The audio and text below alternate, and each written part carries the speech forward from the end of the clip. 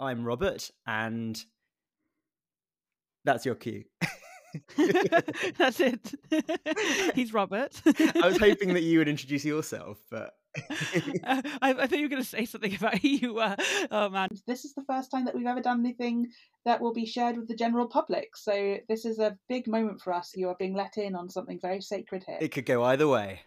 It really could. I think I managed to skip over, by the way, that they fired Pete Best and hired Ringo, which is quite an important detail to miss. He did turn up, so I assume that he got bored somehow. Yeah.